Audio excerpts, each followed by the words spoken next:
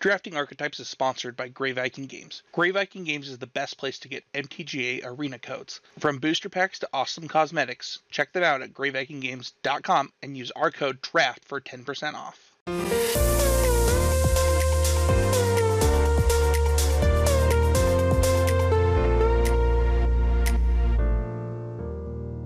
Hi everyone, this is Sam Black. Welcome to Drafting Archetypes. Today we are going to be talking about 5-color in the Chromatic Cube. So a couple weeks ago I talked about drafting 5-color in the previous Arena Cube, and since then a lot of people have been asking me if the same principles apply to the current Chromatic Cube. And so I thought that it would be interesting to go over the differences between these two cubes and what those differences mean about card evaluation. And hopefully, having covered both of those will allow you to kind of like have 2 points to determine a line, to figure out how you might be able to evaluate like things to look for in a different cube to figure out which concepts might translate and which might not. So that's the hope here, is as far as the bigger skills that I hope to help develop. And then obviously the more specific methodology will be covering the cube that's currently available on Arena, the Chromatic Cube, as kind of the lens to talk about making those evaluations. So, as always, for anyone who is a limited guru or higher supporter on patreon.com/draftingarchetypes, the notes for this podcast are available if you want to follow along. They're a little sparse, but there's just a few things I want to touch on here, really. So let's get into it. A lot of what I talked about before was here are the most important cards. The cards that, in that context, it was framed as like, these are the cards that are better than the Triomes. Where the Triomes are really high priority, these are the cards that are so ahead of cards that have a similar cost that you want to take, that there'll be a bigger difference. The marginal upgrade in your spells for taking these over another spell will matter more than the marginal upgrade in your lands for taking a Triome over a land, such that you would want to take the spell more highly than a Triome. This cube is different both in kind of like what the benchmark is for when a card's exceptional, and also which cards are exceptional. So part of that is simply that different cards are available. And a lot of the cards that were exceptional in the previous cube simply aren't in this cube. Because of that, a lot of the stuff doesn't apply. Like, you can't prioritize Swords to Plowshares and Approach the Second Sun because they're not in the cube. Memory Lapse, Counterspell, not in the cube. That's different. And that has some ripple effects. A lot of the cards that were high priorities that aren't present were really mana-efficient answers. Especially significantly were those cheap counterspells like Counterspell and Memory Lapse. The effect of cards like Counterspell and Memory Lapse is to offer an ability to punish your opponent for spending a lot of mana on something. Counterspell isn't a card that generates card advantage, but it's a card that can generate a huge amount of mana advantage. And it can also punish someone whose strategy relies on a specific card. If you're doing a lot of build-up to play a single card and then that gets countered, or if you're trying to assemble a combo and half of your combo gets countered, that's particularly punishing. Because there's less of that, you're less punished for investing a lot of mana into an effect. You're less punished for trying to pair two cards together to generate a combo. So those kinds of things are stronger because there are fewer counterspells. And that's particularly significant in this cube as a function of kind of the design of the cube and what's going on. So what's going on with this cube is that everyone is pushed very hard to do powerful things. And because everyone's doing powerful things, you need to do more powerful things. A lot of what might constitute inevitability in another format doesn't constitute inevitability in this format. So, for example, when I'm talking about drafting a normal format, and I talk about how you're going to be much better served if you're drafting a control deck if you start with a bomb, and then you can kind of just like play a game that's about trading resources and drawing cards and hanging out until you cast your bomb, and then the bomb will win you the game. What constitutes a bomb is totally different in cube in all cases, right? Like, it's not just like, oh, I have a mythic, that's going to be way better than my opponent's commons, because like everyone has lots of mythics. But here it goes a step further, where the cards in this cube are specifically chosen to be the big, flashy 5+ mana effects. And so just a normal amount of, oh, I have like a bunch of 5 mana things. I've played a lot of games where my opponent plays a bunch of like very powerful cards, and I don't necessarily answer them because I just do something that's bigger than that. And I've also been on the other side where I feel like super far ahead. I have like a bunch of planeswalkers going. I have like really big creatures. And then the opponent just does something that goes over the top and doesn't care about that. Not Approach to the Second Sun, because that's not in the cube, but something like that, often involving taking extra turns. You have to get, so basically like what it means to go big in this cube is just very different. The kind of one-upsmanship that exists in this cube, where it's like, oh, a big planeswalker. Okay, well, here's a big, I don't know, something more impactful than a big planeswalker. Kind of just changes what the games are about and means a lot of the like incremental value stuff that's good in other cubes doesn't amount to as much here. One of the really clear examples of that is Field of the Dead, where in a cube that has a lot of really strong interactive cards and a lot of like trading and attrition elements, Field of the Dead gives you this kind of inevitability that overwhelms and beats any amount of like 1-for-1 type cards, counter spells, removal spells. And so there are contexts where Field of the Dead is basically the best thing you can be doing. But in this cube, it makes 2/2s. And the 2/2s just don't matter. Your opponent has like large numbers of giant flying creatures or whatever. And it's like pretty hard to engineer a kind of game that Field of the Dead is particularly dominant in.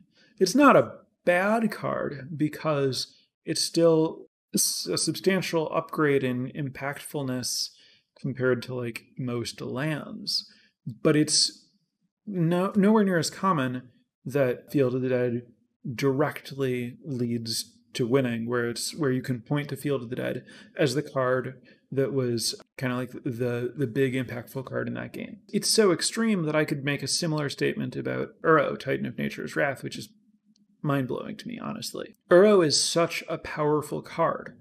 And in this format that's about where like ramping is so good, like the baseline for Uro should be amazing, right? Like 3 mana. I'm excited about just like any kind of like 3 mana mana rock. Like anything that lets me spend 3 mana to get ahead by mana is great. And Uro does that. But then Uro also is Uro, which is to say it offers kind of this like inevitable grinding card advantage thing. And the rest of what Uro does is very, very downplayed in this format because a 6/6 isn't that big, and because all the decks are so expensive and you're not playing a bunch of like cheap stuff that's trading off and filling your graveyard, and you don't have like random cantrips or anything, it's not easy to escape Uro. Certainly not multiple times. So this cube really completes the fairly impressive task of making Uro feel fair by just not having a lot of the enablers to like fill your graveyard incidentally through just playing a game of Magic. And then also by making Uro's body just kind of normal rather than gigantic. I still think Uro is, don't get me wrong, I still think Uro is among the best cards in the cube. But where there have been previous iterations of cubes on Arena where it's like, Uro's disgusting, why did they make me play against this card again? Here, it's just like, Uro's another good card. It's not the most obnoxious card in the cube to play against or anything. I think that's Nexus of Fate for what it's worth. I guess that's just an example of how evaluating cards in this cube is very, very different from a lot of cubes and a lot of Magic in general. So, given that with the previous cube, I focused on how cards compare to lands, I want to talk about what I'm comparing cards to now and why, and how that's changed. So, where before the baseline was a triome, like triomes are like this exceptional thing that lets you do that lets you be the deck. Why is that not the case anymore? We're still trying to be a 5-color deck. Shouldn't Triomes still be exceptional at that? And the answer is that this cube, in addition to having the Triomes, also has the Thriving Lands. And the Thriving Lands are very, very, very similar. For anyone who doesn't know, the Thriving Lands are lands from Jumpstart that enter the battlefield tapped, and they have one color of mana that they always tap for, and then when they enter the battlefield, you can also choose another color that they tap for. So they're like Shimmerdrift Vale plus. They're not snow lands, but they tap for, they're dual lands where you choose half of what they tap for. Shimmerdrift Vale can be a little bit awkward if you're actually 5-color, because while it fixes whatever color you didn't draw, it only fixes one color. So if your opening hand is like a dual land and a basic, that's a pretty good start. You have 2 or 3 colors covered, and then Shimmerdrift Vale gives you another color. So now you have 4 or 5 colors covered, but you still have to choose which missing color you want your Shimmerdrift Vale to be. With the Thriving Lands, it's more likely that they can cover multiple bases. And so if you start to pair Thriving Lands with Triomes, now it gets really easy to cover all your bases. I think overall, the more Pathway and Shimmerdrift Vale and Fabled Passage type cards you have that let you select a single color to fix for, the more you want your deck to have Triomes that cover a lot of your bases, and then your choice cards can fill in the missing pieces. Whereas the more dual lands you have, or things that tap for multiple colors, the more you want Thriving Lands over Triomes, where you have a lot of stuff covered, but not necessarily the right piece, and the Thriving Land always fills in the right piece. On balance, I think the 2 cycles, the Triomes and the Thriving Lands, are extremely close in power level. But it's significant that there are twice as many of them in the cube now, rather than just one cycle of Triomes. There's Triomes plus Thriving Lands, so instead of 5, there are 10, which, for a whole cube and a whole table of drafters, doesn't seem like it should be that significant, but it is. Not all players prioritize these things. Not everyone at the table is drafting 5 colors, even in the chromatic cube. A deck only wants so many lands that always enter the battlefield tapped. Also, I think, to some extent, the Thriving Lands play better than they read, and I think some portion of players, currently at least, are undervaluing how good the Thriving Lands are, which makes it a little bit easier to get more of them. And so the effect is that it's pretty easy to get the number of lands that enter the battlefield tapped that you want. And then on top of that, there are more different cards that cost 2 or 3 mana that tap for a mana of any color that you want to draft and put in your deck in this cube. Like, there are more of them, and they're more desirable for this archetype. So you end up playing a lot more of those, and every single one of those that you play makes your mana way, way better. For people who aren't really familiar with building 5-color mana bases, you're basically looking to get like a total count of the number of different cards in your deck that give you access to each of the colors in your deck. And if you're like a balanced 5-color deck, you'll probably want somewhere in the like 7 to 10 type range of number of different cards in your deck that can give you each of the colors. So if you start with imagining that your deck is 17 basic lands, that gives you 17 total ways to get all 5 different colors, which means on average you're only going to have a little over 3 sources of each color. Anytime you replace a basic land with a dual land, you're basically +1 source of a color. So if you have 3 dual lands, now instead of just over 3 sources of each color, you're up to 4 sources of each color if you divide them evenly among the colors, and your only fixing is 3 dual lands. Anytime you have a land that lets you choose which color, that is a card in your deck that can give you any of the colors. So when it replaces a basic, which gives you 1 color and it gives you access to 5, that's +4 sources, which is a huge difference when you're trying to like increase this count. But the more you count like a Shimmerdrift Vale as 5 different colors, the more awkwardness you find in games where you're trying to do more lifting than you can actually do with that card. Whereas if what you have is like a Chromatic Lantern that actually does give you all the colors, and you count that as 1 source of every color, that's more of like a hard source and a real count. And you can afford a few soft sources, but you run into trouble if you have too many of them. This is all a little bit wobbly. The point is, when you pick a dual land as fixing, you've increased your total access to different colors by 1.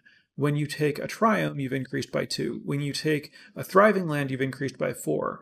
When you take an artifact that taps for 1 mana of any color, you've increased by 5. These jumps by 5 are a really big deal. So like if you're trying to get to say like 40 total different sources of colors so that you have roughly 8 each of 5 different colors, and you're building up from 17 through like drafting things that are better at finding colors than basics are. You know, if you draft just like 2 of these 5 color mana rocks, that's plus 10. That's a huge portion of what you're looking for. So that is to say every single one of these like Mana Rocks, Solemn Simulacrum, Golos type cards that you draft, those get you to your count very quickly. And so the more you're drafting those cards, the less you need to prioritize lands. So because there are so many more of those, I'm comfortable in this cube if I only have, say, like 7 to 10 basic lands, or non-basic lands, whereas in the previous cube, it was more important to me to get to maybe like 10 to 13 non-basic lands, which might not seem like a huge difference, but, you know, everything matters. That's a deeper dive than I've really recorded in podcast form on like how I think about these like 5 color mana bases. Hopefully that was helpful. And then obviously that has implications, as I talked about, for how you're prioritizing lands. So given that you're not prioritizing lands as highly, and so for me, like the difference between an exceptional like bomb type card like Nexus of Fate. So Nexus of Fate is like, okay, my deck is way better because I've drafted this. This gives me a meaningful kind of inevitability. I treat this the way that I would treat a bomb in Limited.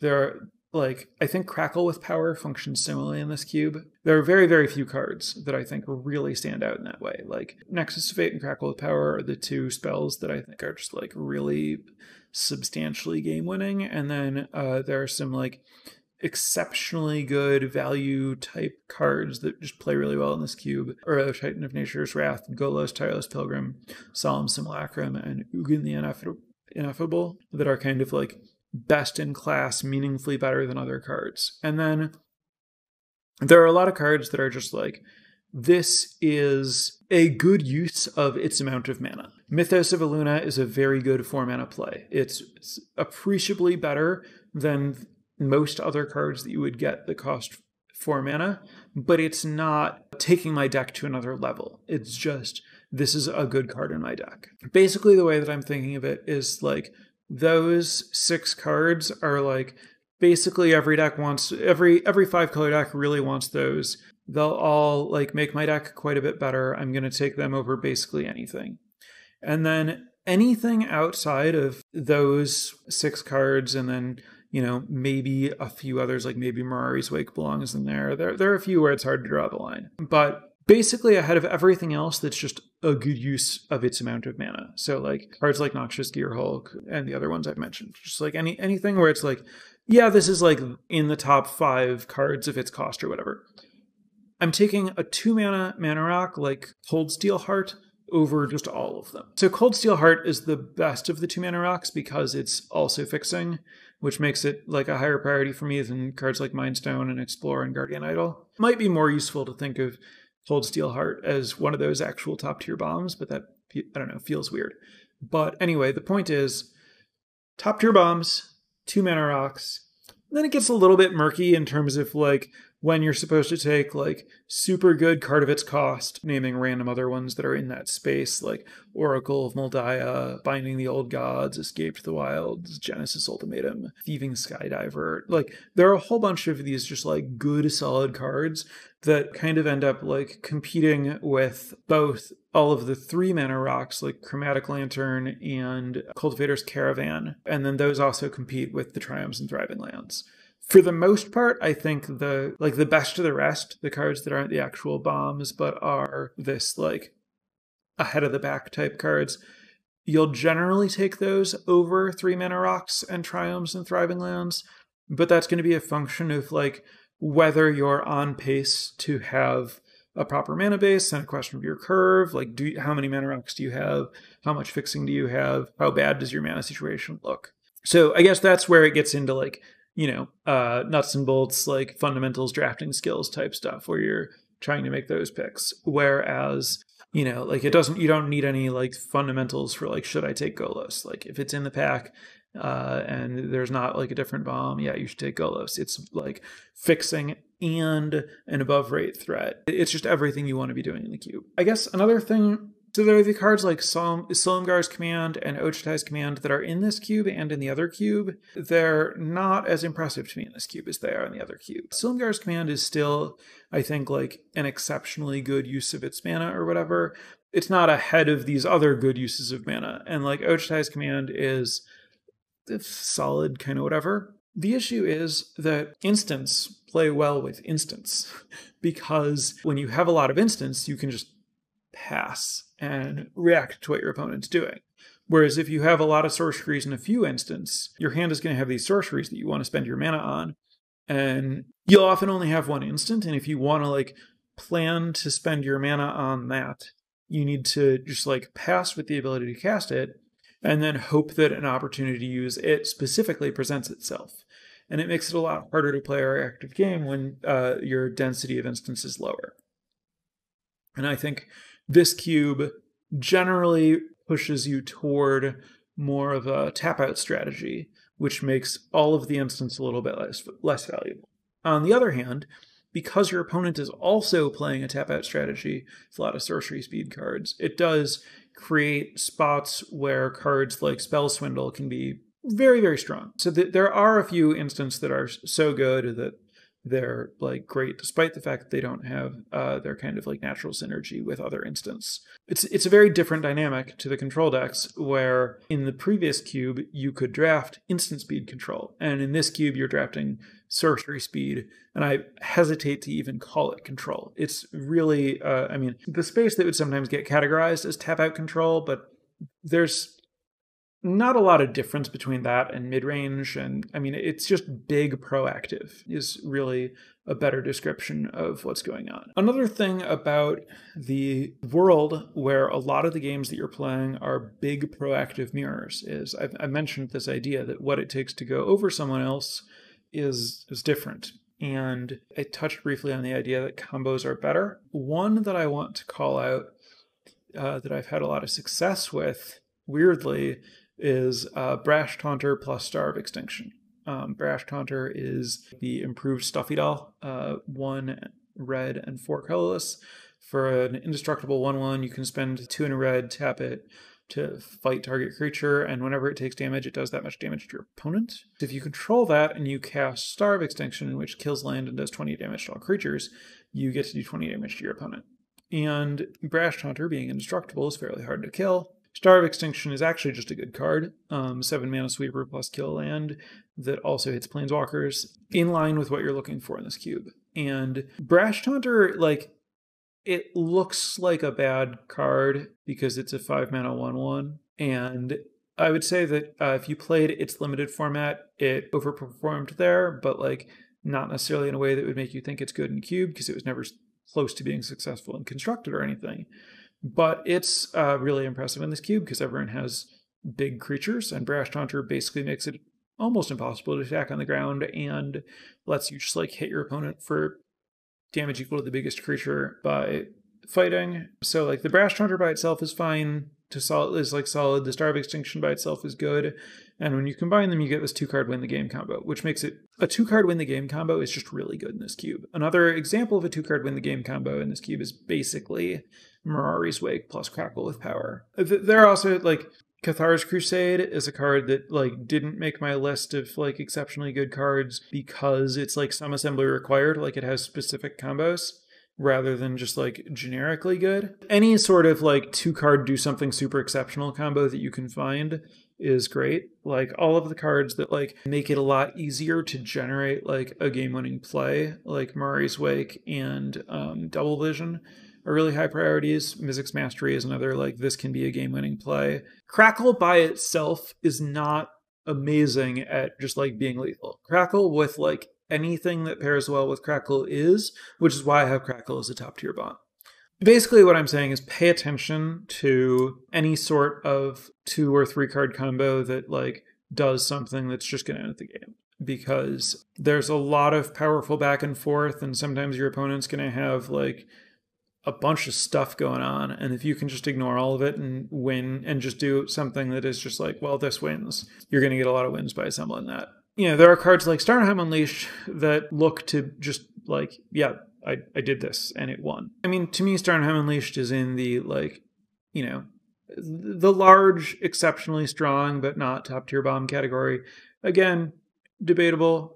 Some people might put it in the top tier bomb category instead. There's some wiggle room here in terms of, like, what about like Karn's Temporal Sundering? It's really, really easy to win a game where you cast Karn's Temporal Sundering. I have it only in the exceptionally strong category because, like I have found the you need to control legendary thing clause to be a little bit restrictive, like non-trivial, but I mean, very easy. Some decks can't do it, but for the most part, you can. It's worth finding a plan to outright win the game. I think that basically covers what I think is going on with this cube. It's where efficient interaction was a really high priority, and like gaining life to beat aggro decks was really high priority, and basically just like a lot more fundamental, like grinding, making positive exchanges type stuff mattered in that cube, like basic principles of mana advantage and card advantage and attrition and stuff like that. All of that like applied to the gameplay in the old cube and informed prioritization in drafting control decks in that cube. Whereas in this cube, I don't think you're ever really trying to like run your opponent out of resources, and you're not necessarily like trying to like profitably trade with their stuff. Ideally, you want to just ignore it. You want to just do stuff that's more powerful than what they're doing. I've talked about kind of just like different ways of evaluating resources that matter, and like the difference between a deck caring about attrition versus caring about tempo. The attrition to tempo spectrum is not all-encompassing. They are opposite ends of something, and a deck can care about one or the other, but it's also possible to care about neither and to play a different kind of game. For example, Tron, the modern deck that assembles the Urza lands and casts Karn Liberated, isn't really a tempo deck or an attrition deck. It's a go-over-the-top deck, which is also true of like a combo deck or whatever. And like those can end up in like racing type scenarios where it's somewhat analogous to tempo or whatever. But the thing that's happening with ramp decks, the thing that they care about, where you're not trying to like not give your opponent time to cast their spells, and you're not trying to answer their spells. You're trying to ignore their spells because you're dictating the terms of the game and you're making it about the thing that you're doing rather than being about the thing that they're doing. That's what this cube is about.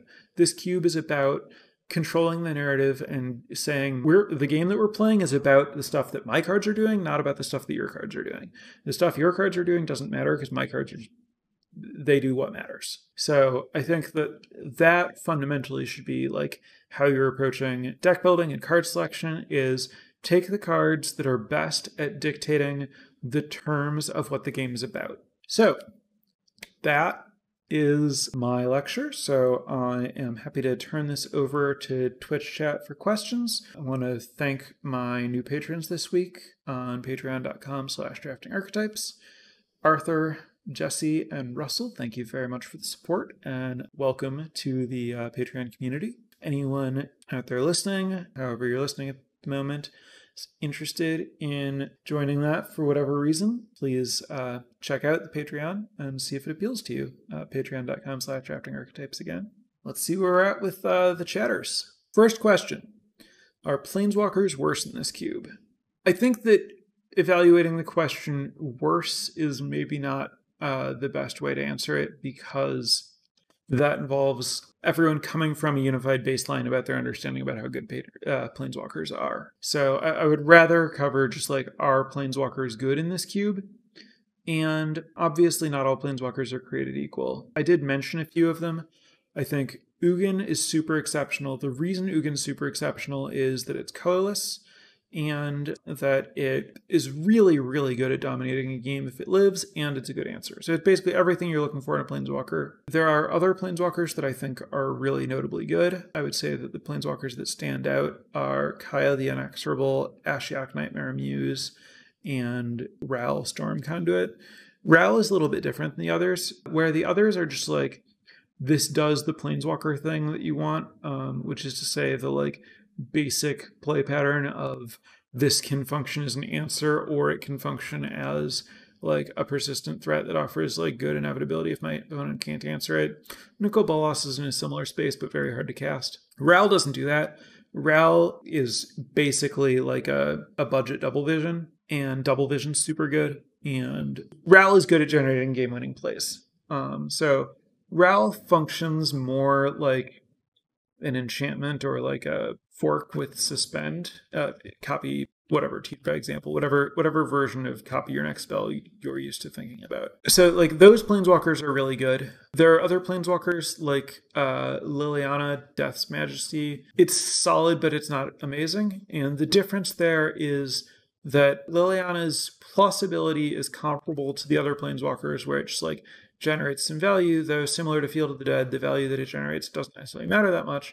And then its ability to return a creature is a little bit more narrow and a little bit less useful, or more situationally useful, than kind of the generic answer your card ability that a lot of Planeswalkers have. So I would say that where Planeswalkers are looking to grind in a way that is like what Liliana is doing, that's a little bit weaker than you might expect, because it's so easy to go over the top. And so like where in a lot of other contexts, it's like, I have a Planeswalker. If my opponent can't answer that, my Planeswalker will take over the game. Here, not all Planeswalkers take over the game. You might be able to like just let your opponent activate a Planeswalker for several turns and then do something that's bigger than whatever advantage they gain from it. But where a Planeswalker is just a 2-for-1 that meaningfully answered your opponent's thing that was trying to win the game. Like, my opponent plays double vision. I'm really happy to have my own Kaya that I can play and exile the double vision. And now, like, I'm ahead on that exchange. Like, we both spent 5 mana, but I killed their thing and I still have a Planeswalker that they have to answer. That's kind of like what Planeswalkers are doing that is good. Using a Planeswalker's plus ability, just in a general concept, is less likely to take over a game in a turn or two than it might be in many other formats or cubes or whatever. Next question. At what point should I say, okay, this is enough mana rock / ramp, start drafting payoffs in this cube? Nope. There isn't enough. I mean, especially with 2 mana rocks, like the more you have, the better, just full stop. If you have every single one in the cube, like if you have all but one of them, I would take the next one happily. As far as 3 mana rocks, like, okay, technically you could have like enough of those that it might be a problem or whatever, but like so many of the good plays cost exactly 5 mana, that like if I have a deck where the thing that I do is just reliably play 3 mana rock into 5 mana like big thing, I'm just happy about that. So I don't know, I would want like 4, but I would also want any number of 2 on like 2 mana rocks on top of it. And just like, rather than being like, okay, I have enough of these now, I'm going to start taking like threats, I would rather just like take more of this and be like, okay, now I can take more expensive threats or be more ambitious with my colors or whatever. Obviously, you know, not all 3 mana ramp things are created equal. I think like the colorless artifacts are a lot better than like the gold creatures that tap for mana, like Leyline Prowler, and Fabro Elder is the name of the good creature. And I honestly don't have enough experience to know exactly how good Fabro Elder is. It's possible that Fabro Elder is just like busted, like better than all the 3 mana artifact rocks. Like, I'm not sure if Fabro Elder is better or worse than say like Chromatic Lantern, but it kind of depends on how reliably you have green white early, obviously, among other things. But anyway, yeah, you want a lot of the mana rocks. Also, the more expensive Planeswalkers, like 7 mana Nicol Bolas Planeswalker and Liliana Dreadhorde General. Yes, those are also very strong. But I mean, again, they're strong in the strong card for it, like the reasonable use of their amount of mana. Like all of the good 6 and 7 mana plays should be highly impactful. Again, I can't say that a 6 or 7 mana play is game ending, because you just go back and forth and you both play 6 and 7 mana plays, which is why the stuff that's actually game ending is so exceptional. Next question. Watching my stream over the past few days, I noticed that most of my decks were 4-color rather than 5, and specifically they weren't black. Is that a personal preference or other reasons? Honestly, black cards just aren't that good. Like, when I looked through the black cards for cards that I thought were exceptional, the list was basically like Noxious Gearhulk and Yawgmoth's Vile Offering. There are a few gold black cards that are pretty good, like Kaya the Inexorable and Hostage Taker and Ashiok Nightmare Muse, Silumgar's Command. I'm happy to like Binding the Old Gods. I'm happy to splash a bit of those, but I think black is just like a little bit weaker than the other colors. I don't avoid black cards. I'm totally willing to like splash some black, but I do think that like the fact that Gonti costs double black on 4 is a notable strike against it, because like it doesn't have good company in the other black cards, and so like you don't necessarily want to build a mana base that's going to like try to get a lot of black, because the cards just aren't that great. Also, like Gonti is not playing the right game. It's like a value card that might hit something exceptional, but the body doesn't matter very much, and the like sweet like recursive Gonti stuff that can be really powerful in some cubes, again, is just like unlikely to be what the games are about in this cube. And I think that like black, just like categorically, like the stuff that it's doing is often in that direction where it's just a little bit too grindy for what these games are about. How important do you think the few cheaper sweepers like Extinction Event, Hour of Devastation, and Realmcloak Giant are for these as insurance against the aggressive decks? I think it is nice to have those cards. I'm not at a place where I'm like, oh, I need one of these, though I do think that it is good to have like multiple cards that give you a plan against the aggressive decks. I think that the good versions of like red-white or green-white aggro can meaningfully threaten control decks, and like you can lose to aggressive draws from those decks, and you do want to have a plan. The sweepers are very, very strong in those matchups, but they're not like the only way to have a plan. There is some removal. There are cards like Elesh Norn. You can also just like go over the top of what they're doing with Starnheim Unleashed or whatever. Sweepers are good, but situational in a way that makes me not put them in an exceptional category. But like basically, I would take a sweeper ahead of like most things that aren't in my like listed as notably good category. So I would take sweepers over like interchangeable threats like Tatiova and the Get Rog Monster, and just like the random like this is a legend that provides some value, like maybe a card or turn or something if it's not answered. I mean, there are just a lot of cards in that space where it's like this is a fairly big generic threat. There's like that 5-color angel that lets you cast any spell if it hits your opponent. Those are my lower tier of cards. You end up playing some of those a lot of the time and it's fine, but where it's just like this is a card that doesn't immediately generate any value and can be answered, that stuff I would generally take lower than the sweepers, to give you an idea of like where are the sweepers in my priority rankings. How do you classify / prioritize cheap ramp spells like Spiral Explorer that let you play lands but don't guarantee ramp? I classify those basically as 2-mana ramp. I value them very, very highly. Yeah, Growth Spiral and Explorer are right around, top 10 cards in the cube or whatever. All that stuff is super, super good, super important. Another card that's like Incubation Druid is in that this is a 2-mana ramp type card that's really exceptional. Maybe a better guess is that all of those, just those effects categorically are like the 10th to 20th best cards in the cube or whatever. In the ramp / fixing tiers, where do you place cards like the World Tree, Beanstalk Giant, Path to the World Tree, Farfinder? The World Tree I rank in the like exceptional for its cost category, which is to say, I think the World Tree and Field of the Dead are the 2 best lands in the cube. I think Beanstalk Giant is roughly analogous to Cultivator's Caravan or other like good 3-mana rocks. Path to the World Tree is like low tier fine. Like it's like good for its cost, but it's not that likely to matter. I would be comparing it to the like generic big threats and stuff like that. I would take it below the cards that I think really matter. Farfinder is like if I'm desperate, but it's not good.